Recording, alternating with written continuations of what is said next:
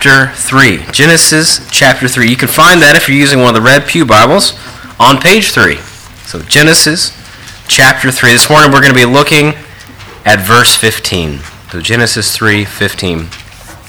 Well, it has been almost 75 years since World War II officially came to an end, and yet there are still certain dates from that conflict which are just etched into the American memory.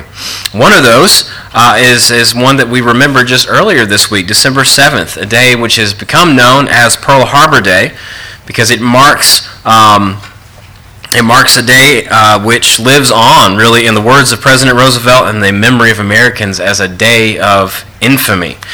On that day in 1941, the American naval base at Pearl Harbor was hit with a surprise attack by the air and naval forces of the Empire of Japan. Now, at the time, diplomatic relations with Japan were under tension, but we were not yet in a state of war with each other, and that really kicked things off. The Japanese took advantage of the peace, decided that things were degrading, and they were going to try to land a first punch to cripple American fighting power, at least long enough for them to complete their takeover of the South Pacific. To a certain extent, it was a major victory for the Japanese forces. They managed to damage all 8 of the American battleships that were stationed there. They sank 4 of them, and they damaged 9 additional ships and vessels. They also managed to destroy 188 planes. They damaged another 159, and more than 2,300 American soldiers and sailors were killed, along with another 1,100 who were wounded. All of that, and the Japanese only lost 29 planes and only took 129 casualties. So pretty lopsided affair there. But the Japanese Navy failed in one major way. It did not manage to destroy or even to damage any of the American aircraft carriers, which were out on maneuvers at the time of the attack. When the admiral of the Japanese forces, Admiral Yamamoto, he had conceived this whole attack on Pearl Harbor, when he found out that their attack had not managed to even damage one of the American carriers, he was reportedly devastated, and he told his officers that he feared they had only managed to awaken a sleeping giant. Turned out he was right. The attack on Pearl Harbor, though it was one of the darkest days in American history, was also one of those pivotal moments that changed everything. It brought the U.S. into World War II. And 6 months later, it was Yamamoto's Navy that was at the bottom of the sea. 4 years later, it was Japan that was signing over its surrender, finally bringing together an end to the global struggle for freedom. December 7th isn't a day that we remember as Americans because we relish it. It's a day we remember because though it was a day of great loss, ultimately it was also the beginning of our path to victory over an aggressive enemy. Well, the passage we're looking at this morning has a similar feel to that, I think. It tells us about another day, a day that we remember in a similar way, though it is a much darker and more significant day. Genesis 3 tells us about the day that sin entered the world and death with it. In doing so, it explains to us how the curse of sin came into the world, and it gives us an explanation for all the other acts of sin and violence that the world has seen since. It explains to us how God's good creation was undone by one selfish act committed by Adam and Eve against the command of God. And then it ends up holding a mirror up to our own hearts, convicting us of the way that we have followed in their footsteps according to the sinful nature that we have inherited from them. Now, Genesis 3 hardly seems like the sort of passage that we might expect to be read or to hear at Christmas. After all, Christmas is about light and life, right? Well, this passage is about the curse of sin and death. But I think it's an appropriate text to come to at a time like this because it tells us not only of how the darkness entered the world, but also of the first words of hope which shine out even in the midst of humanity's darkest hour. That hope, that inextinguishable hope that shines out into the darkness, is a hope which hinges on the arrival of a promised offspring, a son who would bring peace and redemption to the world. And that is what Christmas is all about. It's about the arrival of the promised offspring. And that's going to be the theme that we're going to follow over the next few weeks leading up to Christmas. So starting today, looking specifically at God's promise to send a son who was going to save us from our sin. Now, Brad has already graciously read Genesis 3 for us earlier to kind of help us get a better grasp of the full situation in Genesis 3. This morning, we're just going to spend our time unpacking one verse in the midst of that, verse 15, which says, this is God speaking, "I will put enmity between you and the woman, and between your offspring and her offspring. He shall bruise your head, and you shall bruise his heel." These are the words of the Lord, which he spoke as he was defining the consequences of Adam and Eve's disobedience. These are words that come in the midst of God's curse of the serpent, who was the one who first came to Eve and to Adam to tempt them to eat from the forbidden tree. Although verse 1 indicates that this was a physical creature, as we read this story, it becomes very clear from the very moment that the serpent begins to talk to Eve, questioning God's word and questioning God's motive, that this was more than just a simple snake, but that it was a tool being used by Satan in his war against God. The curse that falls on the snake begins with the physical consequences. That we see that the serpent is cursed to crawl on its belly, to eat of the dust of the earth all of its days. But then, as the curse continues, God shifts things to speak about something much deeper. He declares that he is going to undo what the serpent has done. And that's where we hear the gospel shining out in God's word to us, even on the world's darkest day. Theologians call this verse the proto-evangelium, the moment when the gospel was first presented. It is here that we see God declaring that three things will happen from this moment forward, all of which lead us to look and to long for an offspring, someone who is going to reclaim what was lost and make things right, make things new again. God says three things, and these are going to be our 3 points this morning. First, he says, there's going to be war. Second, he declares that there is going to be victory by the offspring over the serpent. And third, he declares that that victory is going to come at great cost to the offspring himself. That's what we're going to unpack together this morning as we see the gospel preached even in the midst of Genesis 3.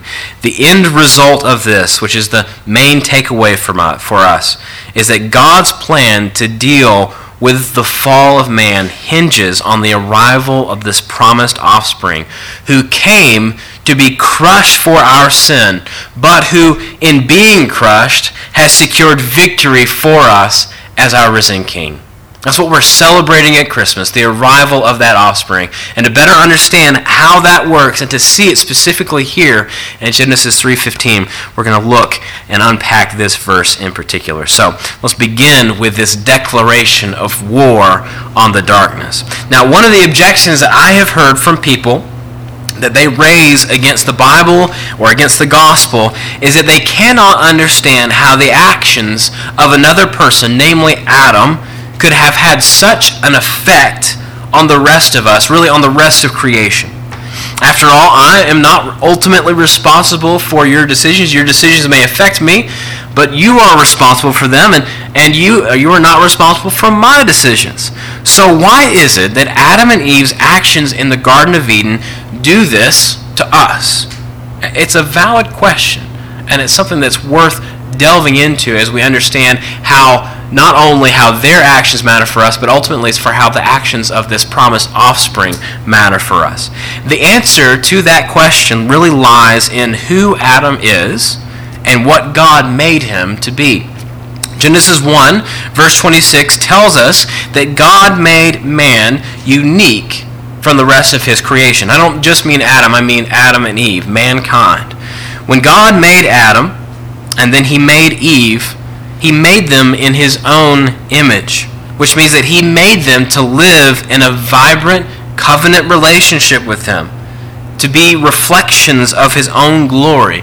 He tasked them with carrying on the work of being fruitful and expanding God's work in creation by exercising dominion over it. That was their mission, to declare the glory of God and to join God in his work.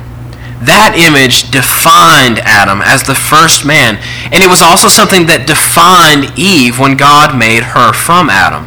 It's an image that we have received from Adam as well, since we are descended from him.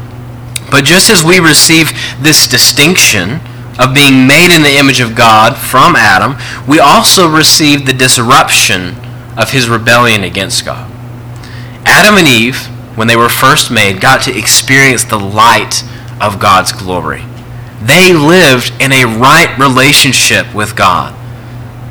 But then they fell from that life into death when they believed the lie that the serpent told them, that the God who made them and everything and had given them everything they needed was actually holding out on them. The serpent told them that the reason that God had told them not to eat of the fruit of the tree of knowledge of good and evil was because he knew that if they did, they would become like him. Adam and Eve decided in that moment that they would be better off if they broke God's command. They decided that they should be gods themselves. And so they took of that forbidden fruit and they ate. But as they did, they found that it was the serpent's word, not God's, which proved to be false. Love for God and his holiness was replaced by fear. Genesis 3 tells us how Adam and Eve did everything they could to cover up what had happened. They sewed fig leaves for themselves. They saw their own nakedness and they were ashamed. When they heard the sound of the Lord walking in the garden, they ran and hid themselves amongst the trees. But a corpse can't hide its smell, and neither could they. Death came to humanity just as God warned that it would. It's called Adam's sin and not Eve's sin for a reason. Adam was ultimately responsible. Eve had been made from him. He had failed to take action. He had not protected his wife, and he had not protected God's creation when the serpent first came in and started trying to undo what God had made. Not only that, we see that Adam cooperated freely and intentionally in this act of rebellion against God. And so sin and death came to Adam and through Adam into the world that God had made. Paul explains in Romans 5 verse 12, sin came into the world through one man and death through sin. And so death spread to all men because all sinned. The effect of Adam's sin isn't something that's up for debate. The evidence is in our own sinful hearts and our own sinful acts, which are ever before us, confirming by experience what the Bible teaches about original sin and about Adam's headship. We are just like him. We have all sinned, and we all fall short of the glory of God. We feel the effects of his sin and the curse that came on our first parents in the aftermath of their decision to disobey God every day. We see the suffering that is in the world around us. We feel that fallen nature pull at us with the force of a riptide trying to take us out, trying to suffocate us under the restless waves of sin's passions. We are all outcasts of Eden, marked with the curse of sin, enslaved to the passions of our flesh, which Paul tells us are hostile towards God, because it will not and it cannot submit to God's law. We are, as Paul explains in Ephesians 2, all born into death, unable and unwilling to serve the God who made us. Even so, in the aftermath of the fall, God was not willing to abandon his creation, which he had made for his own glory. He was not willing to see it corrupted and not to do something about it. The Bible tells us that because of sin, we are at war with God. That is true. That is the condition that came when Adam and Eve sinned against God and broke his law. But, and this is where we actually get into our passage, the good news of our passage starting here. Look at what God says to the serpent here in the first two lines of verse 15. I will put enmity between you, he's speaking to the serpent there, between you, the serpent, and the woman, Eve, and between your offspring and her offspring. There's going to be war, God says. War between you, you murdering liar, and between the woman who you deceived. There are three things I want you to notice about this declaration right here. First, God says the tables are going to be turned. The tables are going to be turned. Although the decision to disobey God was in fact an act of treason by Adam and Eve against God, God says that things are not going to stay that way. The war will be between the serpent, this representative, this tool of Satan, and the woman. The act of disobedience which placed mankind under the sway and the control of this prince of darkness, the spirit which Paul says is now at work in the sons of disobedience, which enslaves us to the ways of sin and its passions, that's going to be undone. The tide of war is going to change. God declares that that which was undone in the fall is going to be restored. He also says that he is going to be the one who does that. It's the second thing I want you to notice. God declares that he is going to be the one who makes this change happen. I, God says, will put enmity, which is a word that means conflict or war, between you and the woman. This is going to happen because God says he's going to do something about what had just taken place. The fall of mankind is going to be reversed, and the woman who was initially the target of the serpent's deception is going to be restored and saved, and she is going to be resisting this serpent.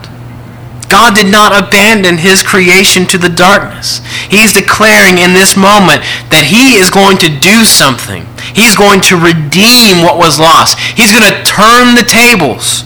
He's declaring that he is going to make war on the serpent and restore what was broken. The third thing you should notice here is that God introduces us to the way in which he says he's going to restore his creation. He says that he's going to do it by providing an offspring through the woman who is going to take this war to the serpent himself. God says, I will put enmity between you and the woman, and between your offspring and her offspring. God's answer to the problem of humanity's sin was not to make Eve its savior, but it was to bring a savior to the world through her by giving a son who would be a new and better Adam, who would make war on the serpent and his offspring. This was appropriate, given God's purpose of restoring what was just lost. Stephen Dempster explains that just as the woman was built from the man in order to complete the old creation, so we see that a seed will be built from the woman with the task of restoring the lost dominion of the old creation to its rightful heirs. A promise of restoration, we see, as God makes this, rest on an offspring. And because God says that he is going to be the one who does this through the woman, hope shines. In the wake of the fall, God declared war. He declared he was going to take creation back. As we read through the storyline of the Bible, you can see a pattern that begins to form, even from chapter 4 of Genesis, where we see starting with Abel and Cain, where Cain he actually kills his brother. And then God triumphs. We see that pattern continuing on through Noah, Abraham, Isaac, Jacob, Joseph, Moses, Joshua, David, Daniel, Nehemiah, and so on, where every time the promise seems to be threatened, every time when you see things like when Cain kills his brother, God providing. We see that in the wake of Abel's murder, God provides Adam and Eve with another son, Seth. When the world becomes so wicked that God regrets, he says he regrets making man, and he vows to start over, we see that he preserves his promise by saving Noah and his family. In the face of barrenness and old age, God gave Abraham and Sarah Isaac and a promise of an inheritance. That promise, then, we see it surviving famines and pillaging and not having a homeland. And finally, we see it surviving conflict in the life of Jacob and then also in the life of Joseph. As Israel grows into a great nation with the blessing and the protection of God, we see God pulling them out, making war on Egypt and saving them from slavery. We see how God brought that nation to the promised land under Joshua. Later on, we see how God provides his people with a king, David, a man after his own heart, who united the people and protected them from their enemies. When things got bad with that and exile threatened to undo the promise, we see that God kept and sustained his people, appointing a king, foreign kings, even Cyrus, long before he was born, to ultimately send Israel back to their place. And then he uses the likes of Nehemiah and Ezra to protect and establish them there again. Every time the promise gets threatened by the offspring of the serpent, God steps in and saves. Every time. There are many more examples that I could point to. Men and women of the faith who lived in this promise of the offspring, who weren't the promised offspring themselves, but who lived with longing, we're told by the author of Hebrews, towards the day that God was going to bring this promise to pass. With each instance, we see God operating in this war on sin, bringing undeserving sinners into a relationship with him, establishing covenants, leading to the one who would fulfill those covenants and ultimately establish a new and better one. These lived by faith, looking forward, even as Adam did when he named his wife Eve, because she was the mother of all living, in anticipation of the one who would deal the final blow to the serpent's head. So God, we see first in dealing with this, declares he's going to make war and reverse what had happened. But then he also tells us how he's going to do that. We see now the Son's victory over the serpent. God never fails. He never fails. In addition to promising that there would be war, he promises that he's going to restore his creation. And he promises that an end will come for the serpent himself at the very hands of this promised offspring of the woman. He will bruise your head, God tells the serpent. The seed of the woman is going to do more than just fight the serpent. He's going to win. The word that we have translated here, bruise, means exactly that. That's what it means. But it can also mean crush. And I really prefer that rendering because I think it captures really the real and complete victory that this promised offspring is accomplishing. This isn't a flesh wound to the serpent. The promised son is going to topple and destroy this self-exalting serpent. He's going to undo the kingdom of darkness. In this war between God and the serpent, the offspring of the woman and the offspring of the serpent, there are no draws. This is total and final victory or nothing. When sin and death entered the world, they came in like invaders. They wreaked havoc on God's good world. The serpent, in his craftiness, tried to usurp control, and he had managed to topple Adam from his position for a while. But it was a temporary victory, which proved fatal for him in the end. True victory, God says, belongs solely to this promised son, this offspring, the snake crusher. Now, each year at Christmas, this is fundamentally what we are celebrating. We are celebrating the arrival of this promised offspring. It is not a small thing that our Savior was born in the manner that he was. The fact that Jesus was conceived by the Holy Spirit and born of a virgin has a part to play in identifying him as this long-awaited offspring, the one who would crush the head of the serpent and win victory for his people. The Gospel of Matthew tells us how the angel who appeared to Joseph, Mary's betrothed, said to him in a dream, "Joseph, son of David, Do not fear to take Mary as your wife, for that which has been conceived in her is from the Holy Spirit. She will bear a son, and you shall call his name Jesus, for he will save his people from their sins. That right there is the promise of Genesis 3:15, taking on flesh, literally as the Word of God takes on a human nature, embraces humility and weakness, and then wins victory for his people. The promise of God, even in the midst of the fall, was that the serpent would be defeated, that death would lose its sting, and that sin would be broken and defeated through the victory of Jesus Christ. God said that there was going to be a war.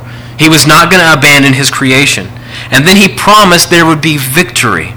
That victory has come to us through Jesus Christ, who is uniquely able to carry that out on account of the fact that he was not only the Son of Man, the offspring of the woman, but also the eternal Son of God.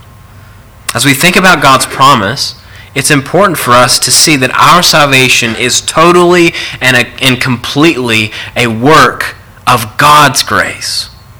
Our victory is totally dependent on the way that Jesus has overcome the power of sin and the rule of Satan for us. This first declaration of the gospel, which we see in the Bible, will have us to be rest assured in the Word of God and in the work of God.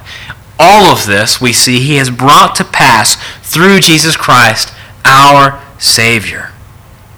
That brings us to consider the cost of this victory, our third point. Now, the road from Pearl Harbor to Victory in Japan Day, VJ Day, was long and hard. Victory was sweet. I don't know if you've ever seen pictures of people reacting to the news that the war was over. Like in New York, it's pretty iconic pictures of sailors kissing random women and everyone's happy. Yeah, victory was sweet. The war was over. But it was costly. It cost lives, it cost money, it cost material. It left many parts of the world utterly devastated. In Genesis 3:15, we're prepared not just to see that victory is coming, that it has come in Christ, but it also prepares us to see the cost of that salvation, what it was going to cost. And we see that that cost came on this promised offspring. God has secured our salvation by giving his only Son, Jesus Christ, to be that offspring, who alone can secure that victory for us. Even as God tells the serpent that the offspring of the woman is going to crush his head, he also says, you are going to bruise his heel. Now, the word bruise here is the same word that God uses to speak about the way that about what the Son was going to do to the serpent. The difference is the location. The Son is going to crush the serpent's head, but the serpent, God says, was going to bruise the Son's heel. The victory of the Son was not free. It is free to us, but it was costly to Christ. It was costly because God can't just forgive sin. He cannot sweep sin under some cosmic rug. He is holy. In order for God to declare sinners like us to be righteous, that justice has to be satisfied. There has to be true righteousness, not just a declaration of don't worry about it, you're good, but true righteousness that God can look at us and say, you are holy, you are righteous. In order for that to happen, something had to happen to Christ. You see, the way that Jesus crushes the head of the serpent was by being crushed for our sin on the cross. The prophet Isaiah speaks of this in Isaiah 52, verse 13 through chapter 53, verse 12. It's what's known as one of Isaiah's well-known servant songs, especially the suffering servant. In that, God, through Isaiah, speaks of what this offspring is going to do and expands it out so that we can understand the weight of what it means for the Son's heel to be bruised. He says, behold, my servant shall act wisely.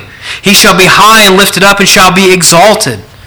As many were astonished at you, his appearance was so marred beyond human semblance. and his form beyond the children of mankind, so that he may sprinkle many nations? Kings shall shut their mouths because of him, for that which has not been told they see, and that which they have not heard they understand.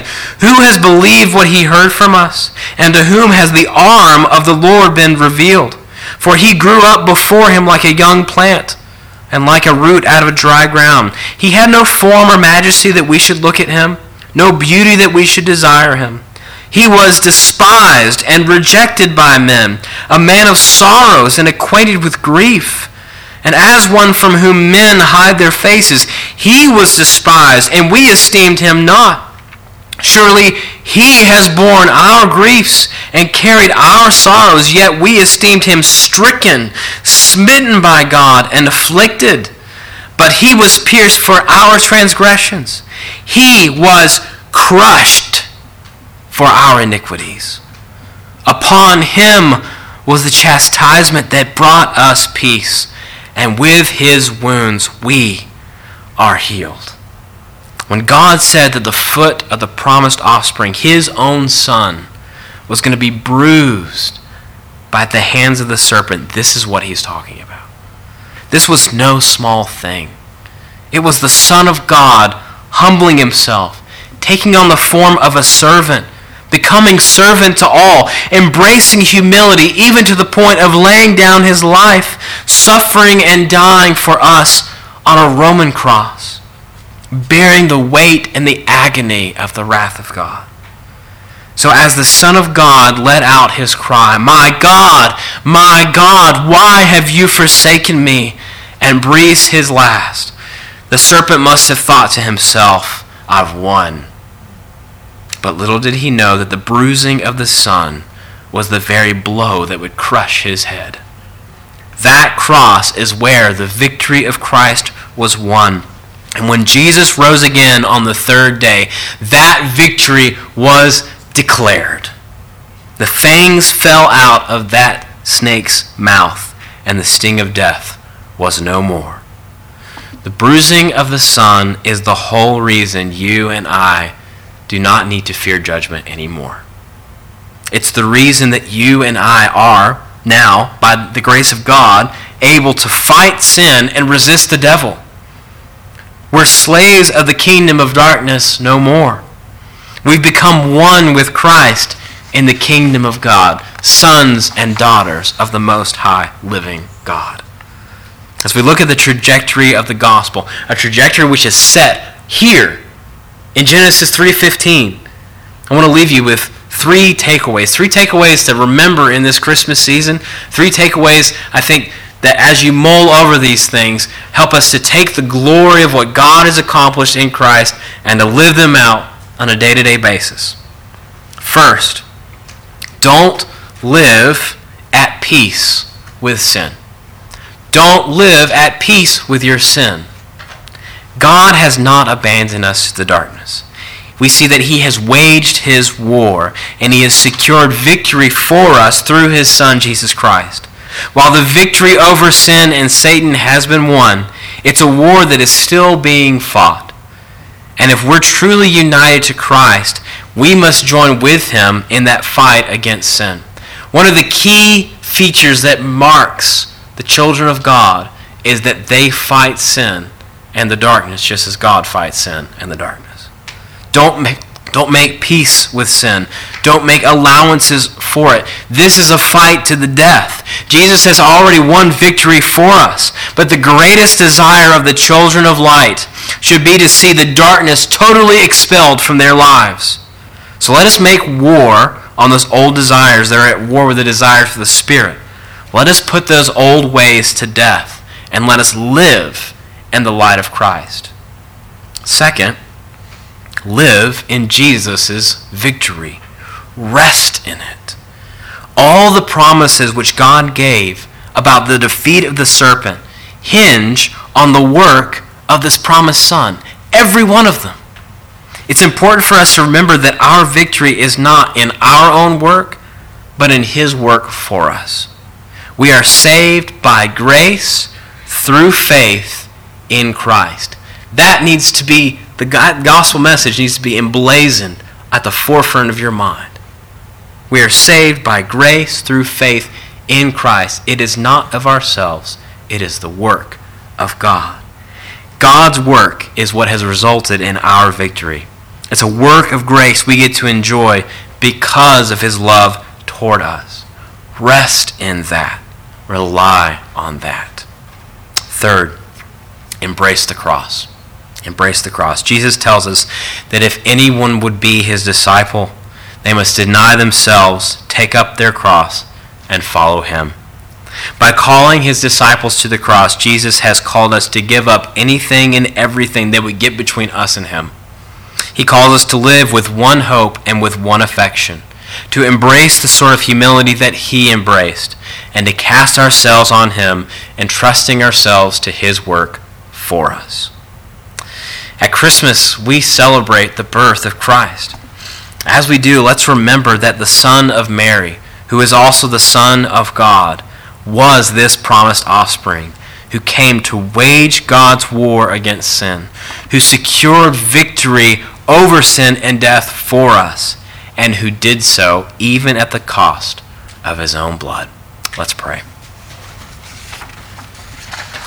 Lord, we just want to stand before you this morning and thank you for the victory of the Lamb who triumphed over the serpent. Father, we thank you for the way that you did not abandon us, that you did not just decide to just destroy your creation and be done with it and start anew. But you chose to redeem that, and in so doing, you have exalted Jesus in the sight of all. Father, we thank you for the gospel that proclaims this to us, that even as it unearths our sin, even as it holds a mirror up to see the darkness that is within us, it also shines into it with the light of Christ, redeeming what was lost, reforming what had become disordered, restoring the image and elevating that image to be with Christ, so that we're not just humans, but we have been saved by the grace of Christ, and we are now rightly called your children because of our relationship with Jesus. Father, we pray that we would live in that reality. Father, give us grace to fight sin. We know, even this morning, we have felt the tug of sin at our own hearts. Maybe we've even given into it. So, Father, we want to confess that to you and repent of it. But also, Father, as we do so, we thank you for that sure promise of Jesus' victory, the likes of which why John can say in his epistle that if we confess our sin, you are faithful and just to forgive us of that sin and to cleanse us of all unrighteousness. And hope, Father, we pray that as we remember that this victory came at the cost of the blood of Christ, and we would also rejoice in the victory he secured for us in his life. And Father, as his death becomes our death, we thank you that his life is also our life. And we pray for grace to live that out even in this Christmas season as we celebrate the arrival of the promised offspring. Father, thank you. In Jesus' name, amen.